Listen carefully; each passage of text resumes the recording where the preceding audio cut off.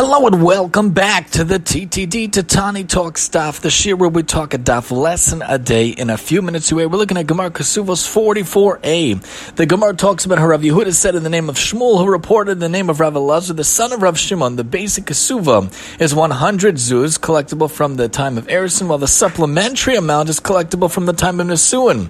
The sages say both this and that are collectible from the time of Nesuin. The law is that both this and that are collectible from the time of Nesuin, but the point is the phrase and key word to point out is that of supplementary amounts. Oftentimes, many of us just do our basic obligation of our jobs, neglecting, unfortunately, different talents, different qualities, different abilities that we could use. So you work the 9 to 5, you come home, yes, you might feel depleted.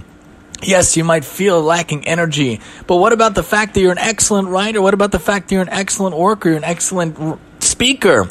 My wife is a Judaic studies teacher for middle school, but she's also an outstanding, fantastic writer, and she pursued that to supplementary use those talents to write for Aish. Baruch Hashem published 3 times for Aish, and thinking about how to use her writing capabilities elsewhere.